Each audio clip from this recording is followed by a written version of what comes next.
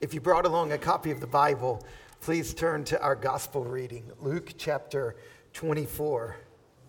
Luke chapter 24. And I think pray for Wes.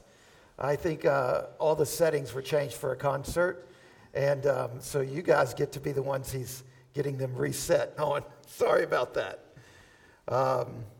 Luke chapter 24. Now, as you're finding this passage, let's remember together what happened leading up to this remarkable moment on the road to Emmaus. And the key thing is this. This was on a Sunday. And on the Friday right before this, Jesus had died on the cross. And that's Luke chapter 23. And when he died on the cross, this is the key, something happened. It wasn't only a demonstration of love. It wasn't only, look how much God loves us. Now, it's definitely that. But it wasn't only that he did a thing that's exemplary. It's also the fact that when he died on the cross, he was in battle with the forces of darkness. He was in battle with Satan. He was in battle with death and all the destruction and the chaos and the decay that ravages humans' lives in this world. And on the cross, even though it looked like death and decay and destruction killed him, more than the fact that it killed him, he swallowed it in, and it went through this like amazing cold fusion process, and he destroyed it. It's like Gandalf in the Balrog, like where the Balrog grabs him and drags him down, and it looks to everybody like evil is won, and Gandalf has died. But really, Jesus was grabbing death and dragging it to death. And that had happened on Friday night. Something happened. And because that happened, the world was a different place. So that by 6 o'clock on the evening of the first Good Friday, the world had changed. God had defeated death and the evil powers. And what's interesting is that for 3 days, nobody knew that had happened. For 3 days, everybody thought that the Balrog had killed Gandalf, right? Everybody thought that death had grabbed Jesus and death had been victorious over Jesus. But on that first Easter day, when Jesus was raised from the dead, what's happening is that we see the first sign that death is dead. What is the first sign that death has been killed? The resurrection of the dead.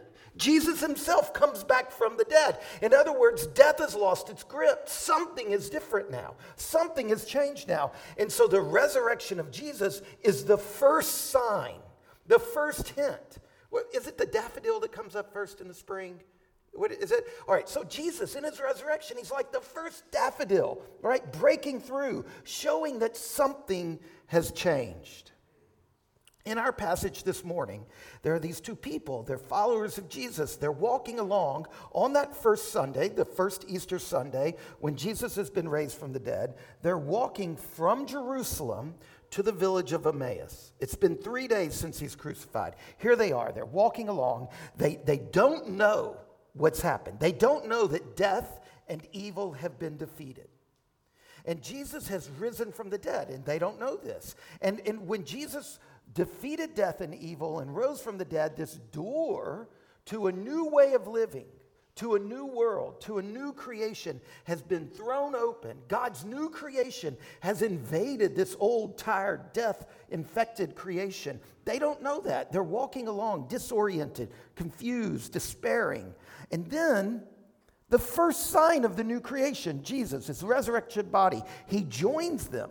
He's walking with them in his real body, flesh and blood, and they don't recognize him.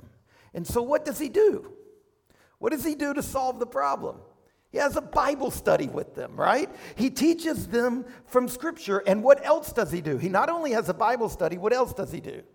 He shares a meal with them. He eats with them. That's right. And in these things combined, suddenly they see him and they realize. I just love verse 31. Luke chapter 24, verse 31. And their eyes were opened and they recognized him. So verse 33, and they rose that same hour, and they returned to Jerusalem, and they found the 11 and those who were with them, and they gathered together, and they said, the Lord is risen indeed. Loosely translated, holy cow. And then over the course of the next 50 days, we watch, if you keep reading through Luke, and then you read through volume 2, which is the book of Acts. Luke wrote 2 books. Volume 1 is the gospel. Volume 2 is the book of Acts. If you keep reading them, and you read them like 2 volumes, when you keep reading through this, you see that over the course of the next 50 days, the followers of Jesus slowly begin to realize what's happened. That on the cross, Jesus defeated the darkest and the strongest power, the power of death itself, the power of evil, the power of Satan, the power of all the darkness that ravages our lives. And as this realization grows in them, we see, when we look at the first followers of Jesus, we see what happens to humans who begin to live inside of the new creation within the old creation. When you follow those first followers of Jesus, you see humans beginning to learn to live within God's new world, God's new creation. And so as you read through the last chapter of Luke and you read through the book of Acts, you notice that their lives become marked by 2 things: worship and mission. This morning, we're going to focus on worship. Over the weeks to come, we're going to focus on mission, these things that begin to characterize the followers of Jesus. Notice verse 52, the very end of Luke's gospel. And they worshiped him and returned to Jerusalem with great joy and were continually in the temple blessing God. Now, what I want to show you is this. Gathering with the church in worship is the primary way we respond to the love of God, to the gospel, to the cross, to the resurrection. It's not through a prayer. It's not through deeds. The fundamental way, the most important way, the primary way the followers of God have always chosen to respond to what God has done is by getting together and worshiping the God who's done this thing. Now, God the Father, he loves you, and he loves me, and he loves your neighbor and your enemy, and he loves this world so much that he sent his only son to die on the cross for you and for me and your neighbor and your enemy. And he died on the cross out of love for us. And he kept his promises, and he rescues us, and he redeems us. And when we hear this story, when the first followers of Jesus heard this story and they realized what Jesus had done, this incredible sacrifice, what happens? They answer the love of God with their own love for God. That our love of God is an answering love. And to gather in worship is fundamentally to answer God's love with our love. To gather in worship is to respond to this God who just keeps loving us. Listen again to our Old Testament passage, Song of Solomon, chapter 2, verse 10. This is God talking to you and to me. Listen to him. My beloved speaks and says to me. That's how you should read that, exactly as it's written. To me, what does God say? Arise, my love, my beautiful one, and come away with me. That's Sunday morning worship. That's you waking up on Sunday and hearing the God of the cosmos say to you, arise, my love. And no matter how covered in shame you are on Sunday mornings, or confusion, or doubt, no matter how ugly you feel or undeserving, God himself is saying, arise, my love, and come away with me. Song of Solomon, chapter 2, verse 14. Can you believe God says this? Let me see your face. Let me hear your voice. For your voice is sweet, and your face is lovely. That's worship. It's us saying, for real. I mean, you know, right, God? And God says, arise, my love. You see, to worship the living God, the God we know as Father, Son, and Holy Spirit, is to give voice to our love, our faith, our hope. It's to put into words. Look at it this way. In the same way that a man who is in love would just gush on and on about the beloved, this is what we're doing this morning. We're gushing. We're going on and on. In the same way, when we worship, we are standing in the presence of the living God, declaring who He is and what He's done to sweep us off our feet. And just like a couple that's in love will go back over the story of their first acquaintance and dating and their discovery of each other, they tell and they retell the story of how it all happened. In the same way, the worshiping heart will naturally want to tell and retell the story of God in the world, of God in Israel, of God in Jesus, of God and me. This is a major element of Christian worship. Listen again to Luke 24, verse 33. And they rose that same hour. It was already so late that they had said to Jesus, don't keep walking, it's too late, it's obvious, right? But once they saw what really had happened, they got up at that same hour and they returned to Jerusalem. They found the 11, those who were with them gathered, and they said, the Lord is risen indeed. Can you believe it? Now there's a danger here. The Bible definitely expresses the love of God in language taken from the erotic relationship of human lovers. That's what Song of Solomon is all about. And you should always read it as first and foremost about the love that God has for you that should evoke within you a responding love. But here's the danger. That's only part of the picture in the Bible for worship. Because in the Bible, worship is more action than attitude.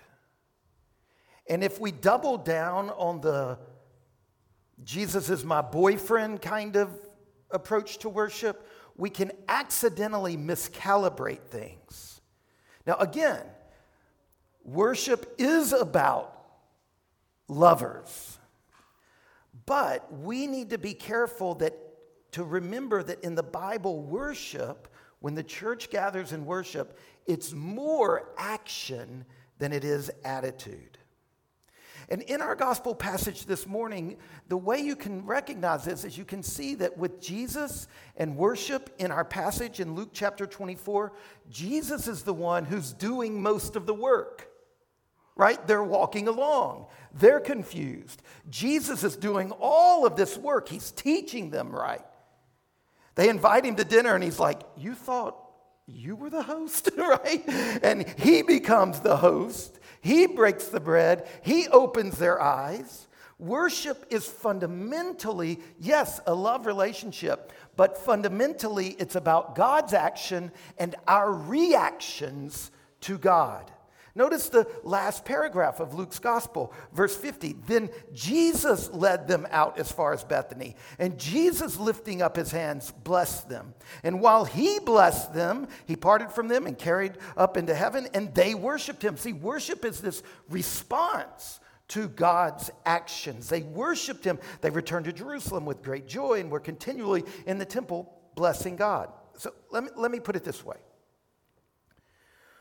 When you accidentally go from worship is this love expression, when you accidentally then make the assumption that worship is primarily your love expression, that the base of worship is your devotion to God, you offering something to God, when you begin to say things like, in worship, there's an audience of one, that God is the audience and I am the actor. Suddenly, you've shifted accidentally. Through this assumption, you've made worship rooted in your actions and God in the receptor of your actions. Now suddenly, the point of worship is for us to express affection and loyalty. And if that becomes the basic assumption of worship, there's a major problem that comes out of it, and it's this. You begin to assume that the most important thing in worship is for you to be sincere. Boy, you got to mean it. If what worship is really about is about me expressing, me being the actor, God being the audience, then I've got to really mean it. And if worship is fundamentally an expression of my devotion to God, then the last thing I should be is a hypocrite. My expression needs to be honest and true and fresh and authentic. And when we make that the driving engine of worship, it gets really burdensome because you got to be on your game. Because you got to believe it. Because you got to feel it. And if you don't really believe it this morning, if you don't really feel it this morning, or you go through one of those seasons of life where you've been struck mute by the suffering of life, where there's just nothing left, where there's hardly any margin left, then suddenly, you've discovered that worship no longer works for you. But when we see that worship is fundamentally God's action, our feelings are good, they are there, but they are not the basis. It's God's action in our interaction. Now, how do we interact with God in worship? Well, in the end of Luke and throughout Acts, there are 4 primary ways that we come to worship in order to interact with God. There are 4 primary actions and interactions that occur. They are scripture, sacrament, prayer, and song. We interact with God in worship through scripture. Whenever we read the Bible in worship, scripture is this important thing. In fact, when you look in here in Luke's gospel, there's this big thing. Jesus taught them about himself through the scriptures. Always when you read through the book of Acts, the New Testament, and the people of God are gathering on Sundays to worship God the way we're doing here, scripture is a huge part of it for 3 primary reasons. First of all, the Spirit of God fills scripture. And because God's Spirit fills this book in a way he doesn't fill any other book, because he fills it, it is fruitful. It is full of life. The Father in heaven inhabits the Bible. And when God's people come to the Bible, God lovingly meets with his children, and he talks with them. I love the way Mariano Magrassi, he's a late Archbishop of Milan. He put it this way: when the church is reading the Bible, it is not so much a matter of reading a book as seeking someone. That's what we're doing here. When the scripture is read and we're listening, we're seeking Jesus. I love, in the words of Honorius, a 12th century German theologian, with all its ardor, the church seeks in scripture the one whom she loves. Martin Luther, in the 16th century, he put it this way: Holy Scripture is the garment which our Lord Jesus Christ has put on, in which he lets himself be seen and found. Remember, we love Jesus. Jesus died for us. We want him. We want to see him. So where do we look for him? We look for him in Scripture. That's why our eyes and ears and minds are open to Scripture. A second reason that Scripture fills the worship services of the church is because Christian worship is about celebrating God, his mighty acts, his acts of creation and covenant and new creation and new covenant. In the church, we need to constantly learn about this God. We need to learn better who he is and what he's done. We need to practice telling and retelling the stories of God in the world and God in Israel and God in the church and God in us. So notice with the 2 disciples on the road to Emmaus, when they were stuck in ignorance, how did Jesus deal with it? He had a Bible study. This is a remarkable thing that one of the first things the resurrected Jesus did was, let's open the scriptures together. One of the great challenges for all humans is to discover more and more who God is. And Scripture is a resource for that. A third reason that Scripture fills the worship of the church is that a fundamental goal of the Christian life is to become mature humans, mature Christians. And a mature Christian is someone whose behavior is holy, whose desires are holy, and attitudes are holy. And a fundamental way that our character, our behavior, our attitudes get transformed into holiness is by giving serious attention to God's word. All right, so worship is about us responding in love to this God who loves us. And most fundamentally, it's about responding in action. Feelings come and go. Feelings are a great gift. We love them. We read books like the Song of Solomon that celebrate the feelings. But the fundamental issue, more fundamental than attitude, is action. God's action and our action. And one of those actions is Scripture. A second action in worship is sacraments. We see this right in Luke 24. It's not only Scripture, it's also the Lord's Supper. Look, Jesus called the church to keep him, his death, and his resurrection as the focal point of our lives, our worship, our witness, our mission. And Jesus did not think that Christ-centered preaching was enough. So he gave the church the word and the table. He left his church not only a gospel to preach, but rites of water and bread and wine to practice. And when churches hold these two things together faithfully, faithful preaching, faithful sacraments, it gets a little bit harder to forget him. Now think with me for just a minute. You know, we call this a bunch of different things, right? We call it the Lord's Supper. What else do we call it? Eucharist. Anything else? Communion. And y'all are leaving out what the Catholics call it. Mass. That's right. All right. Mass, Eucharist, Lord's Supper, communion. These four names for it are because it's rich and thick, and all four of them come straight out of Scripture, okay? They all four work. It's not just that your family, it's not just like if you grow up Baptist and it's communion, the Mass means this Catholic thing. No, all of them come straight out of Scripture. But I just want to focus on one of the names we call it, the Lord's Supper. Why do we call it that? We call it that because it's his meal. Because in Luke 24, they thought they were inviting Jesus to dinner. But Jesus is suddenly the host. It's the Lord's Supper. He is the host. Look at Luke chapter 24, verse 30. When he was at table with them, he took the bread and blessed it and broke it and gave it to them. Listen, the church for centuries has been saying this. You've got to recognize that what we're doing here this morning is that. And we have got to stop thinking that because we kind of built this building and kind of built this table and we brought the bread and the wine, that somehow we are the ones serving each other. And all of us have got to learn to do exactly what happens in Luke 24, to recognize that it is the hand of Jesus that is giving you the bread and the wine. That Jesus is the host.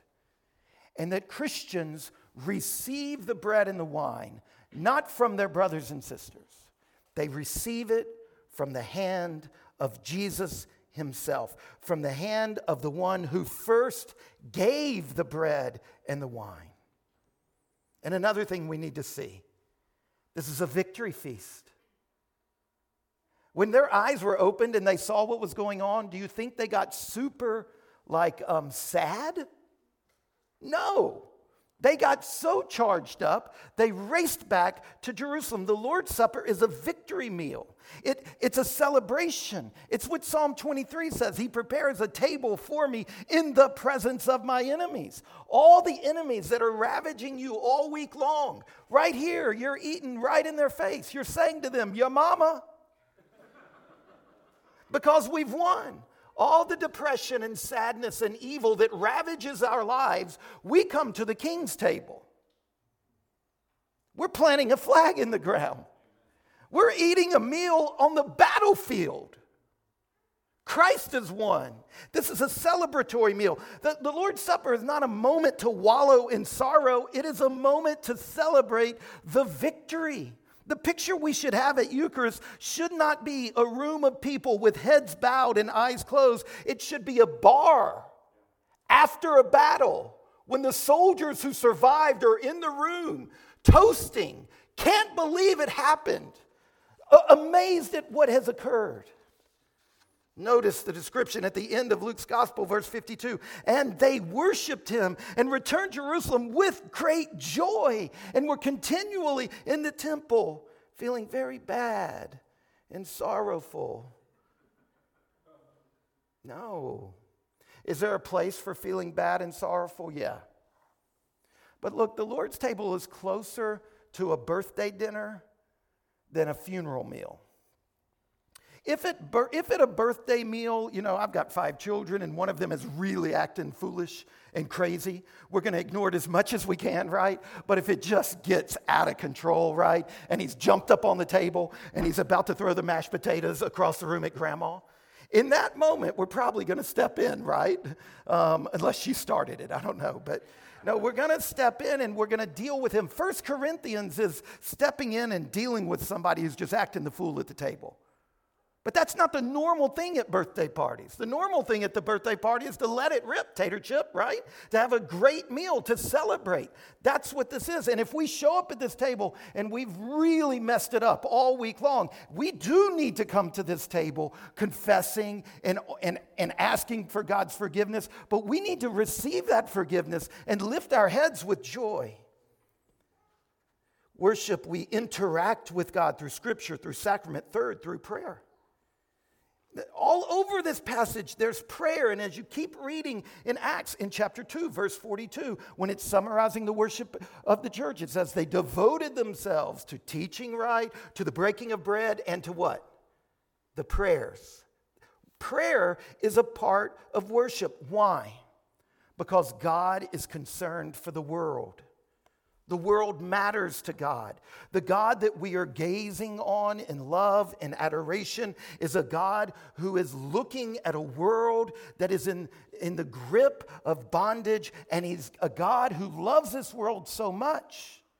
Whenever we gather around King Jesus and we look full into his wonderful face, our eyes should not grow dim to the world. The world should get bigger to us. The brokenness of the world should get deeper in us. Because when we're gathered in worship, we are right at the intersection of the victory of Christ and the remaining brokenness in this world. And our job, and the passage of Revelation that we heard read, our job is to be priests, all of us. It's to bring into worship our deepest prayers, our most confusing situations during the week, and to give voice to them in that spot.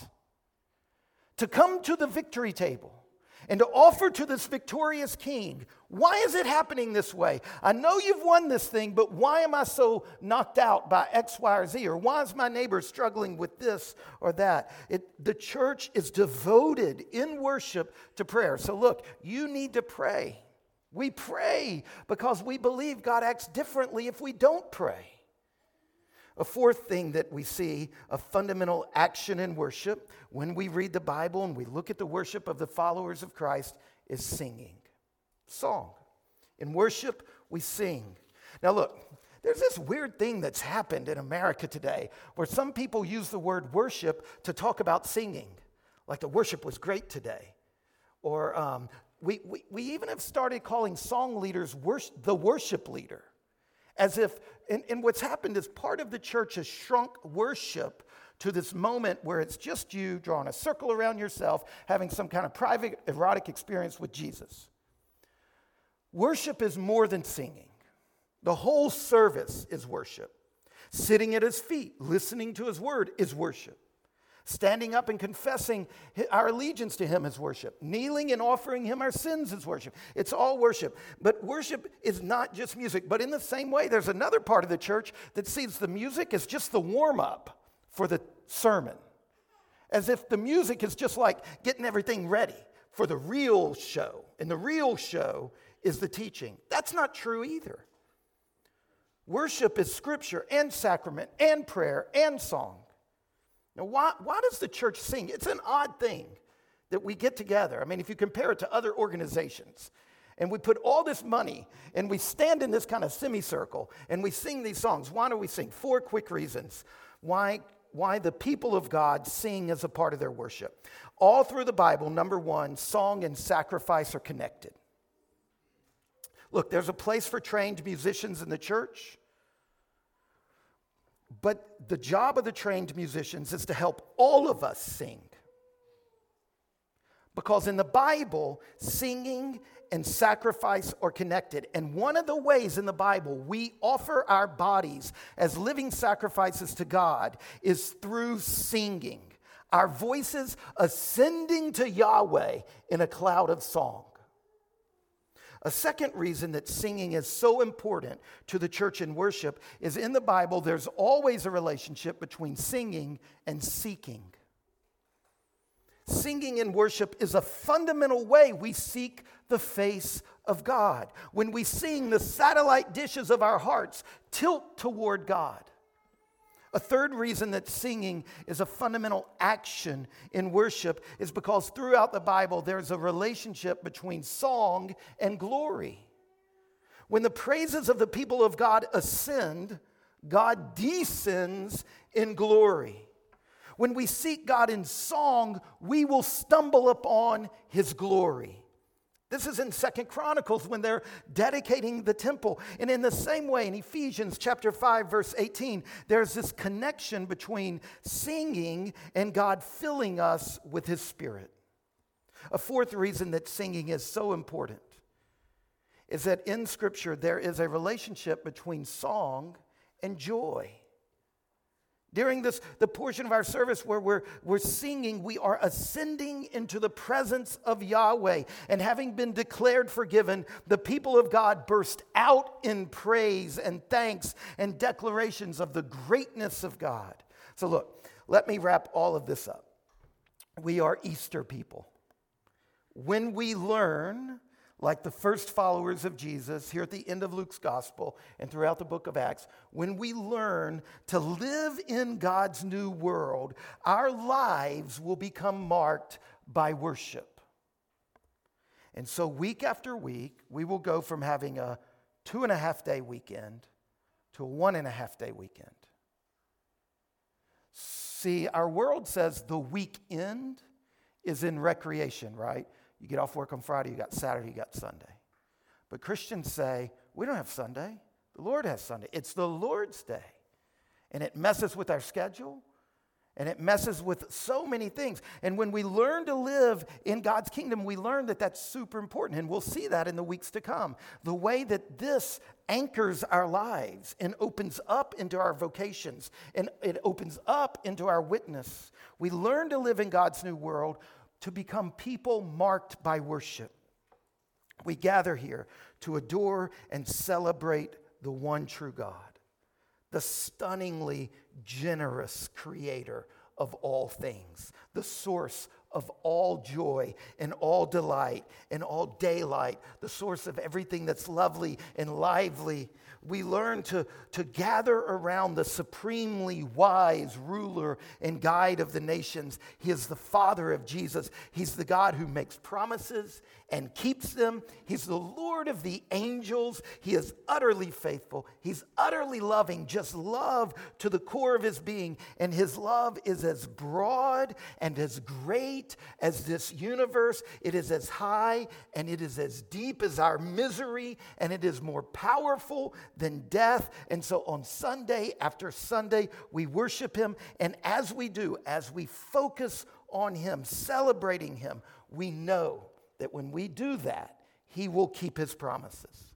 And what are his promises? He has promised to forgive us of our sins, to cleanse us from our sins, to speak his word, to hear our prayers and praises, to feed us at his table, and to send us out into the world under his blessing. And because we trust that he will do what he has promised, we come together expecting, looking to our God to work on us and to work in us so that we can go out of here and work for him in this world.